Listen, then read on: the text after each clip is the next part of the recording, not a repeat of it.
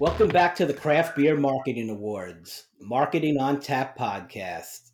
This is episode 7, and we are sponsored by the EGC Group. Your CBMA's co founders and co hosts, Jim McCune and Jackie DeBella. Hey. Today, we are very excited to have with us Rob Day. Happy to be here. Rob is the Senior Director of Marketing at Jack's Abbey Craft Lagers and Springdale Beer Company, and they're both located in Massachusetts. Welcome, Rob. Good to be here, Jim. Good to be here, Jackie. Happy to talk marketing with you all. Awesome. Why don't you give us a background on Jack's Abbey and also Springdale Beer Company and your role? Sure. I think we have a pretty interesting setup that hopefully a lot of this audience will care about because it's unique in craft beer. This industry is young. It's growing fast.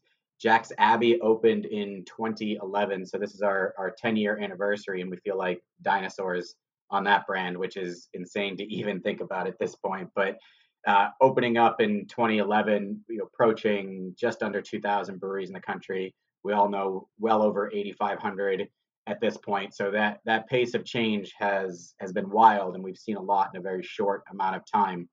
When Jack's Abbey opened, it was dedicated to the craft of lagers, lager only. And I know if you look around our landscape today, that's not particularly wild of an idea. It's not even wild for some of the hazy hype breweries to offer an exceptional Pilsner now. This is becoming a lot more commonplace, but in 2011, lager, was the L word for big beer. That was flat out how it looked, how it felt. People thought Jack, Sam, and Eric, the three brothers who founded the company, were crazy. Jack had spent some time in Germany. He attended professional brew school. He worked around the Boston beer scene for a while, and he just knew there was something missing in the lager space, and that it could be a lot bigger and better than what people were being offered. So they took the position, if we're going to do this, we love lagers, we want to jump in, and that's all we're going to do. Like I said, back then, pretty revolutionary. Now feels a little more common. What they brought to the table that I think helped escalate the profile of the brand is a lot of the innovation that's happening on the ale side. They were able to do those cool things over on Jack's Abbey. A quick example being hoppy lagers. Wasn't a category. In fact, our first award for Alponius Union was in the Bach category because they didn't know what to call it. Pretty wild, Crazy. Yeah, wild difference from where we are today.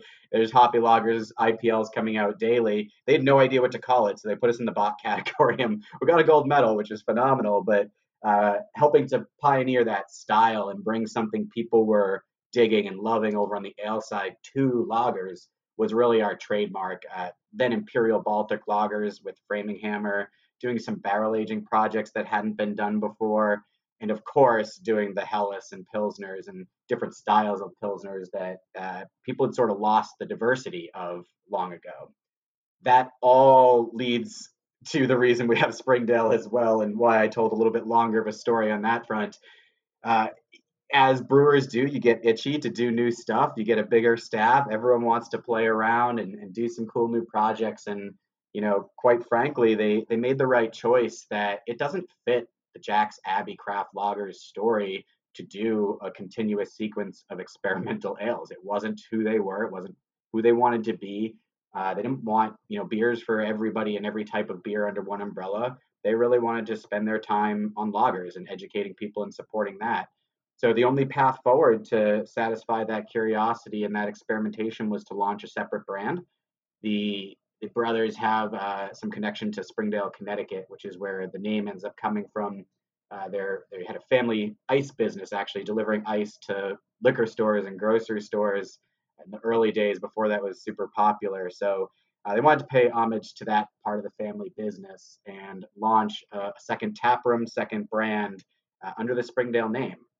That was late 2015 into 2016, and it lived multiple different lives over that period towards what we have this year. So that's my 2.5-minute summary of our two brands here.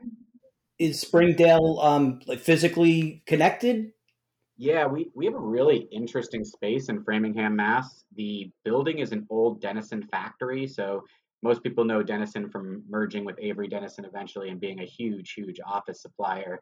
But they owned an entire industrial block of Framingham, power plant included, and we occupy one of those buildings. We originally moved into about half of it, a little less than half, 70,000 square feet of it with Jack's Abbey in 2015. And then coming up on the end of that year, the other half of the building became available. So it's connected through basically a forklift tunnel, no consumer path. There's two separate doors for our customers, but completely separate, but they are hooked up basically for transporting of goods in between.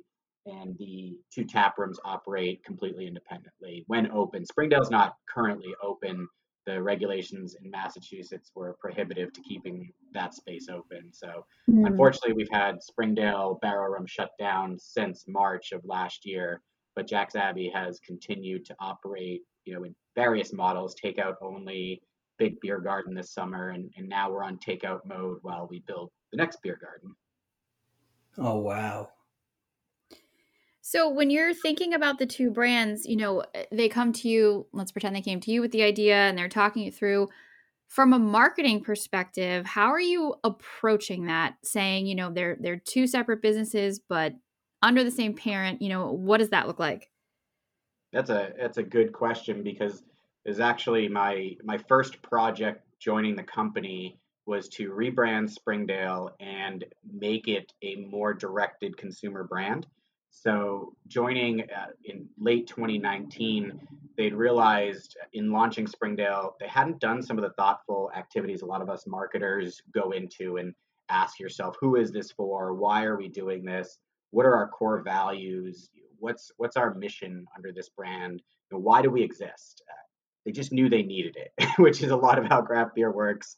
And I think you guys doing this podcast have probably heard that. We didn't do any research. We didn't do this. We just knew we had to have it. And that's fine. I think that's a great way to get started. But a couple years into that experiment, they realized the message they wanted to put out wasn't quite jiving. So my first project was rebranding Springdale to give it its own independent vibe and speak to the consumer it was meant to speak to. Luckily for me, they had naturally infused all of this great DNA into the brand. Springdale had a personality. It had a different feel, and I'll give you a few examples. As you come to Jack's Abbey and you visit, there's so many cues from German Beer Hall. At least in traditional times, of course, things are going to look a little different when we reopen. But big communal beer tables, industrial lighting, big floor space, I love that. wood fired oven. Like you're sitting with strangers sharing a beer. Typically, that's not going to happen for a long time again, and it's kind of a bummer because that's part of the mission is having beer bring people together. But being able to share that kind of space and that big hall feeling that they were inspired by in Germany is a complete contrast to Springdale, where as you enter Springdale, you can see immediately we have this cool spray graffiti of yeast characters on the wall called the Yeasty Boys. And they kind of guide you up a steel staircase into something you consider a little more new age of a tap room with arcade games, indoor cornhole, indoor skee ball, big barrel head bar, and then a couple hundred barrels resting beer for our barrel program. So also a large kind of industrial space, but a completely different approach. So that if you walked into each, they're clearly not for everybody. Of course, a craft beer geek like me, if I'm visiting Framingham, I'm going to both of them and our neighbor Exhibit A. I'm stopping at everybody. But when you think about that from the marketing side, you start to see some real distinct differences in the consumers that want to spend more of their time at Springdale versus the consumers who want to spend more of their time at Jack's Abbey. We started to put together. I don't like to play with age too much. I think people are how they act, not a number on their age. So we try to focus more on psychographics and the type of people who interact. And we kept finding in Springdale the consumer who wanted new stuff. They wanted excitement. They wanted 2, 3, 4 new beers every time they came.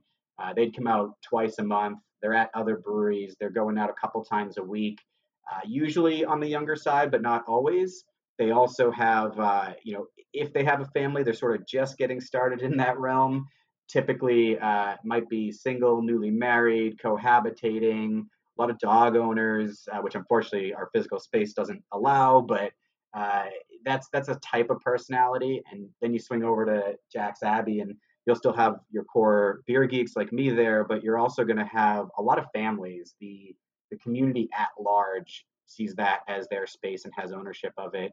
And everybody comes out, and we're in a little more of a suburban neighborhood, so that changes the demographics really quickly.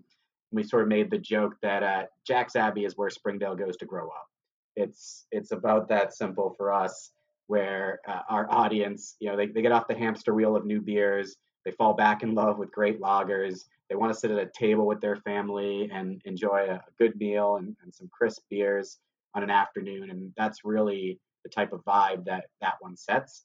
For me, makes my job way easier.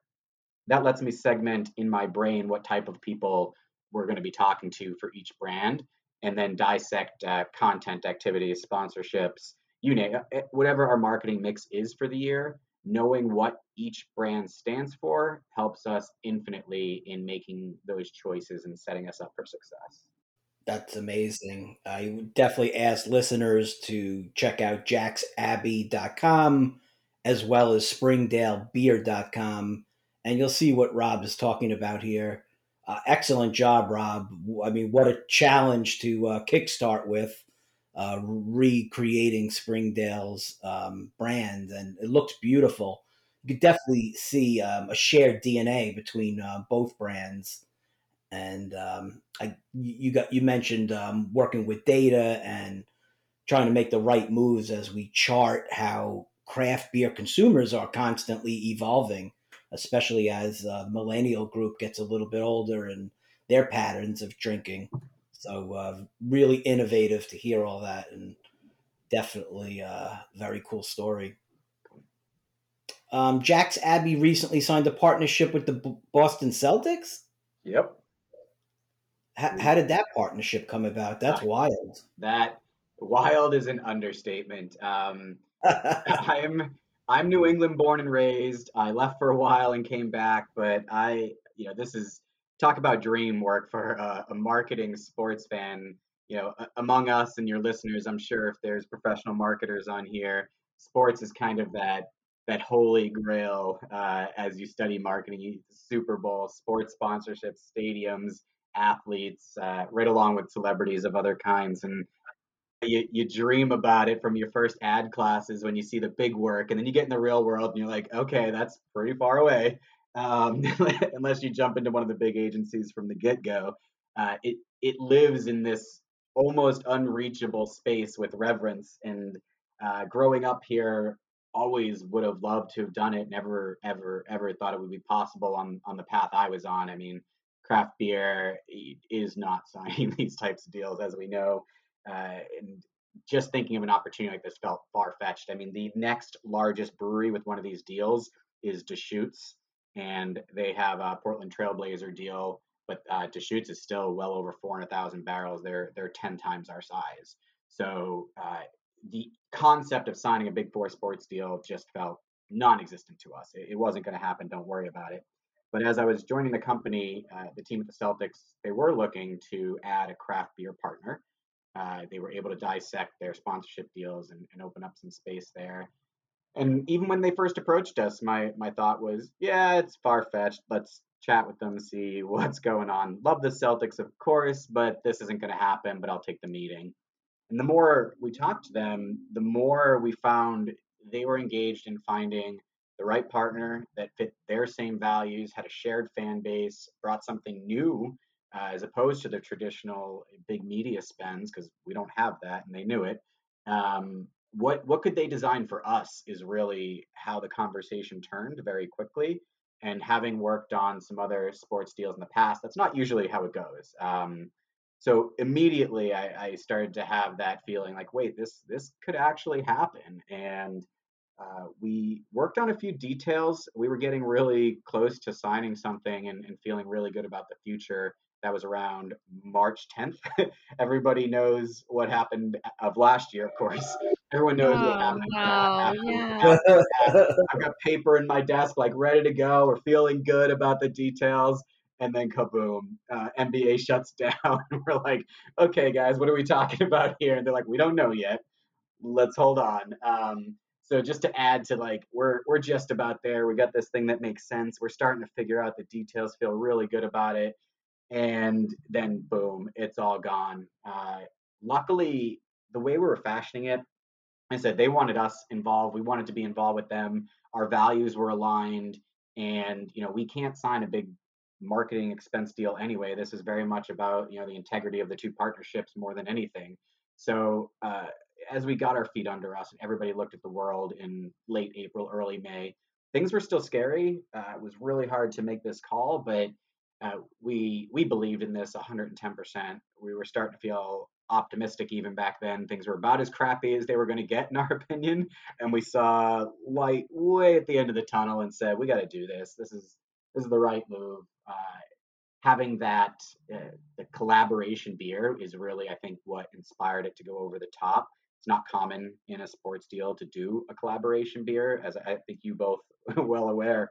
So to get to that point and say, this has legs no matter what. People are going to be at home watching the games. People want to cheer on their team.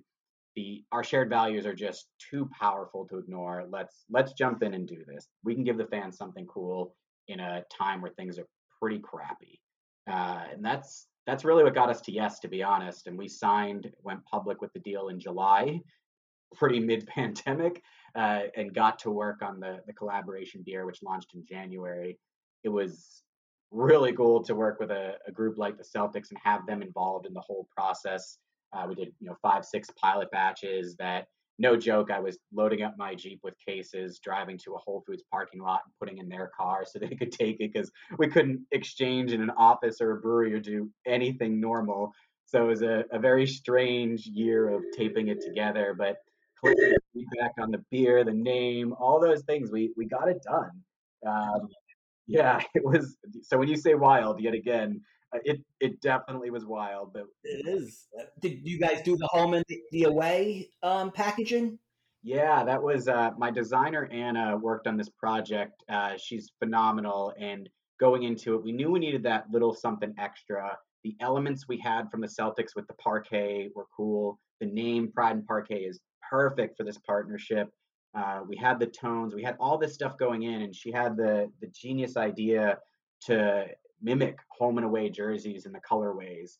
And the way we are producing is basically truckload of home green and then truckload of away white. So in the market, it'll sort of fade in and out a little bit like a season schedule and mimic that feel. I think other big brands have done some things like that, but it was just something that we thought we could bring special to the packaging that people really haven't explored in craft beer. It's so Boston and so Massachusetts, Hmm. so Celtics. You guys nailed it, 100%. Yeah, that's incredible. I want to go back to talking 2020 for a second. So, kicking off 2020, Springdale decided to do a complete rebrand. So, what did that look like planning wise? And was it impacted? Did you have to, the favorite word, pivot at all? Tell us about that process. I'm going to leave the P word out of this, but I'll jump in on that one. I'm exhausted. I think as marketers, we have too many words that wear us Yes. out so fast. So I Yep. agree. The dreaded P word. Let's move. Let's try something else. I'll get my thesaurus up midway through. Um, so second wild ride in a row. That project, another huge thing for a marketer, getting to dig into a company that's willing to look at itself and create a brand and give you the resources and time to do it right and believe in what you're working in. That's exactly who this family is. They brought me in arms wide open and brains wide open, and I can't ask for a better opportunity from my side, especially with, we can all agree professional marketing craft beer is newer to the field. A lot of the big players have it, but it's not built into the culture. A lot of founder operators tend to have natural marketing ability because they're created, they're babies, and they can talk about them. But eventually, you hit this point where you need to professionalize it as you grow, and that's where they were at on this brand especially. So we did a major introspective project. really dug into the heart of the brand and found out, they had accidentally created this great DNA, this great positioning where people expected experimentation, fun, education, and a sense of community from this brand. Those are our four core attributes we discovered. Leaned into those, designed the packaging. We worked with Anthem Branding out in Colorado and our internal designers to create the whole scheme and really lean into some of the architecture they had built over the past couple of years of experimenting, and then what we thought we could do to carry that forward into the next year. Designed absolutely everything top to bottom over every can, label, structure, sell sheet, point of sale, got everything going, had a budget set up, a marketing plan, heavily focused on experience, and that's where it begins to turn. January 17th, we launched the brand with a huge party at the Barrel Room. Unbeknownst to us, would be one of our last events, but massive relaunch with food pairing, our new core beers, all of the graphics present. Brought a lot of people out for it. It was a major win for us to reintroduce the brand, and we filmed basically an expose on the brand live at the Barrel Room to then produce into a video for later, which has still yet to see the light of day because it's so tone deaf at the moment. You talk about misses or changes, that was edited and ready to go around that same March 12th, 13th, when we were starting to question things here for Sirius.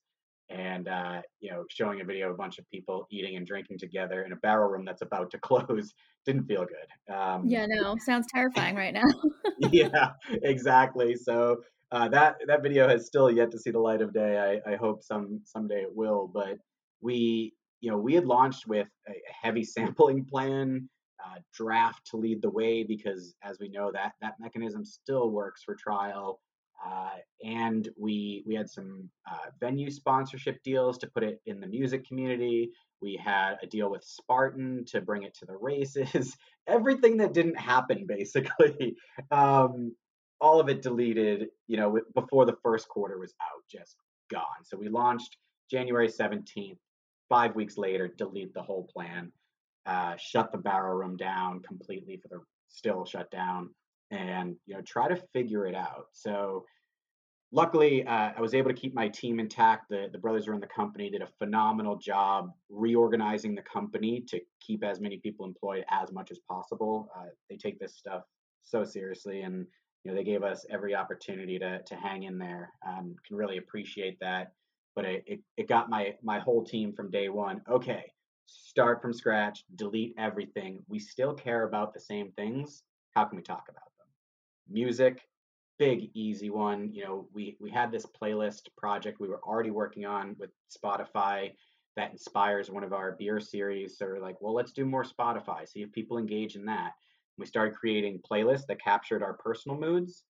My all-time favorite, so there was a cleaning playlist, there was a cooking playlist, but my favorite one, about 5 weeks into it, we're like, what's that feeling you get when you walk around the street and you don't care anymore and you get a beer in your hand and everyone's locked inside and on full lockdown, you're taking your dog for a walk and you're not supposed to have a beer out in public, but you just don't care anymore. That's this playlist. Just capturing real moods, putting it out there and seeing how people interact. We just kept doing that over and over and over and over again.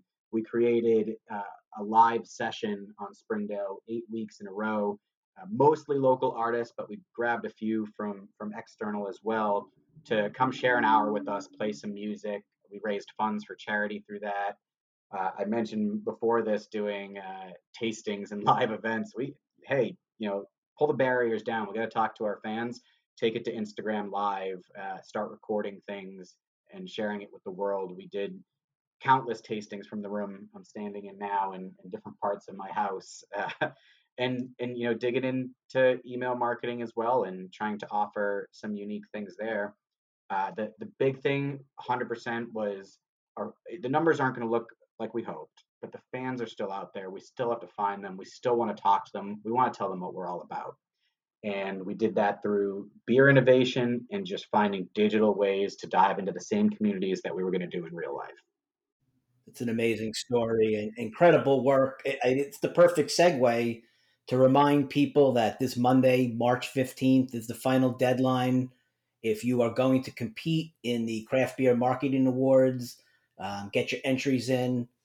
The whole reason that we developed the Craft Beer Marketing Awards was for exactly what you're talking about, Rob.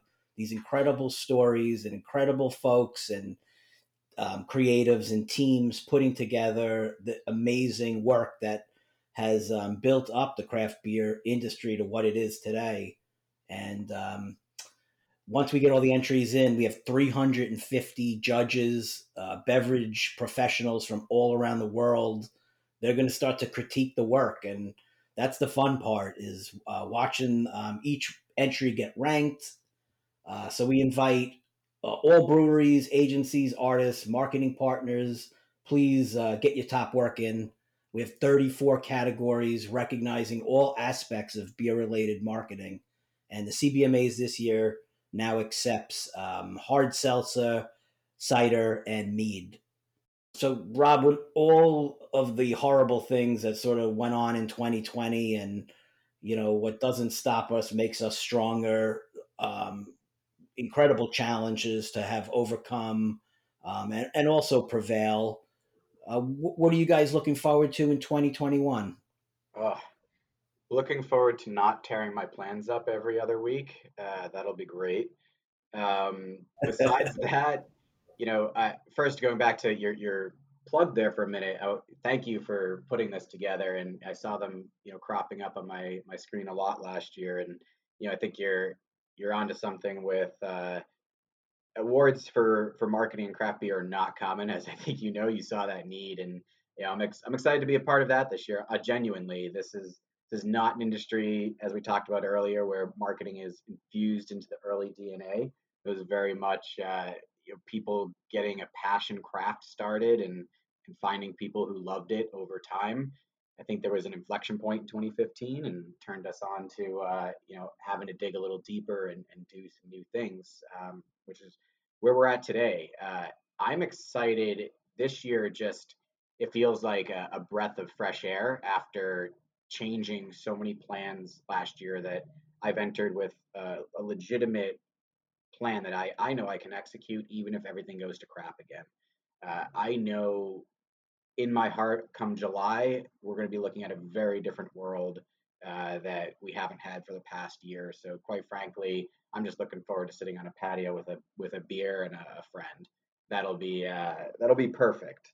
We'll also, I'm hoping to see the resurgence of some of the bigger live events. We are confident that by Oktoberfest, which is huge for Jack's Abbey, that we'll be able to host a major festival back at our space. It's always been a highlight of our year, and not being able to do that last year was tough. But I think what I'm also excited about is carrying forward some of the cool things we learned and changed from the last year. Quality interactions for me have gone up. I have a social media manager, but I jump in and do some things on our social media to learn more and engage our fans all the time now. And being able to do those events that are quicker and let your guard down and reach more people while not worrying about production value has been awesome. So we have an awesome slate of beers coming this year. On Jack's Abbey side, this is derived from pandemic thinking, but I think it's gonna be my favorite project of the year. It's called Lagers of the World, and the first one is already out, but we're hosting these longer Zoom discussions with breweries from around the world. The first one was Cerveja Avos in Brazil, and the concept is to learn about what lager means to their culture, their community, why their brewery makes lager, what kind they make, and then that leads to us making our own beer that's inspired by that country. The first one that came out is a corn lager featuring pineapple, guava, and passion fruit. And it's just changing weather today slash tomorrow in New England, but it brings me straight to summer. I'm skipping the next month. So that project is going to be really cool. And part of what brought it out is we can't travel and do collaborations. We can't travel and just experience other culture and learn more about lager the way we normally would.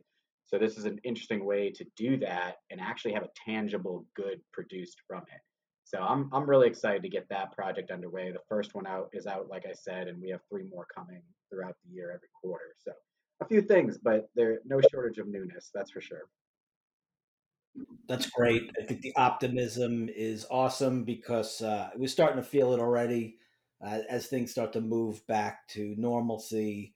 I think everyone will be running to their local craft brewery and get back to enjoying the tasting room and these awesome brewery spaces across the country. What else, Jackie? I was just going to say, going into 2021, I know you just mentioned a few exciting things. What do you feel is one of the biggest challenges to marketing craft beer as we enter sort of this next phase? Like one of the biggest things you think we have to hurdle over? Yeah, that's a good one. I think we are still going to have a little disbursement of where our customers are and how to reach them. Some are going to go right back, to the bar seats and the tap rooms and the events that we're talking about, and others are going to be more reluctant. And you're going to have to satisfy them with digital means. The competition is as high as it's ever been, and this is a very good thing. I'm glad. The horror stories going into the pandemic of the mass shutdowns haven't quite come to fruition. People have found ways to survive, and that's so encouraging. But on the backside of that, we're coming out with just as much competition as we went in with. That hasn't changed, and as our consumers evolve their tastes and needs, you have to find creative new ways to talk to them every day. And we work in a business that doesn't move all that fast, to be honest. We have 3 tiers. All we control is our own tier. I can't control what the distributor or the retailer does. We can influence that, but really all we can do is dig in and try to understand where our consumers are, what they want, and how we fit into their story. We're always trying to do that. And I think as people evolve from phases of pre-pandemic life to everything being upended and totally different every week to starting to have some semblance, we got to find out where people are at for the next couple of months and make sure we continuously meet them there and provide what we say our brand is all about. If we can keep doing that, the hardest part is honestly just finding those tools and tactics, but never losing focus on who you are and what you're about will guide that path, and then staying flexible. To be honest, we're optimistic about the second half of the year, and to show our optimism, I cordoned off half of my budget to be flexible and make those changes as they come.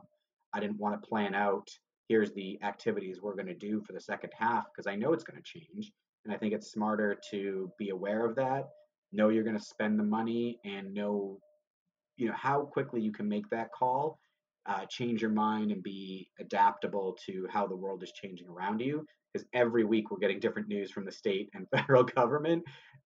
Since we're in New England, they're tiny states, so we actually deal with all of these state regulations, and it's all going to change very fast. But the consumer is going to be at a different place each step of the way. So digging into where they are and how we can provide value to them is really going to be the biggest challenge this year. That, really sums it up well. I think the best of us have evolved as a byproduct of what we've just endured and should only help us as we move forward. Thank you, Rob, for being a guest here today and giving us great insight on these 2 amazing brands, Jack's Abbey Craft Lagers, as well as Springdale Beer Company. And Jackie, add that to our summer list of breweries that we will be visiting. Absolutely. I'll be here. We will have a beer, Rob. I can't wait. And with the last minute we have here, tell us about that amazing pizza oven. That pizza looks incredible. It is such a beautiful piece. When they installed it, they probably everyone thought they were crazy. I mean, imported copper pizza oven at the heart of this giant German tap room. They firmly believe, and I think it's been the case more often than not. But when they were making these decisions, they're like, food is the future of craft beer, and you can't lag behind and be like, here's a frozen pretzel, here's this or that. It's like, well, food is so important to beer, and especially Jack actually has a huge passion for bread and dough. He did some projects like everybody else during pandemic, of course, but he loves dough, and I think a lot of brewers have that because the way yeast and grain all interact. It's a lot of similarities. So pizza was the natural course, so we could make dough from the grain and custom yeast. And if you're going to do a pizza oven, you got to do it right. Make it a showstopper. I mean, that thing, they light that around 10 a.m. for noon service, and then it's turning out pizzas. It's over 900,000 degrees typically when it's running, and it's turning out pizzas every 3-4 minutes, which is awesome for service model as well. But they're so good between custom dough and wood fired oven. You can't beat it. And I mean, wings go in there, everything goes in that oven. And what else do you want with a beer than that type of food? Nothing. Nothing. That's Exactly. Genius. And congrats for being fearless, and another amazing thing that we want to get up there and try out. Great. Thank you both for having me. Thanks for doing the awards. I appreciate you putting a spotlight on marketing for the industry. It really means a lot. Thanks for the support too, Rob. Yeah, awesome. And thanks for joining. Of course. Thank you both. Look forward to meeting. Take All right. care. Have a good one. Bye.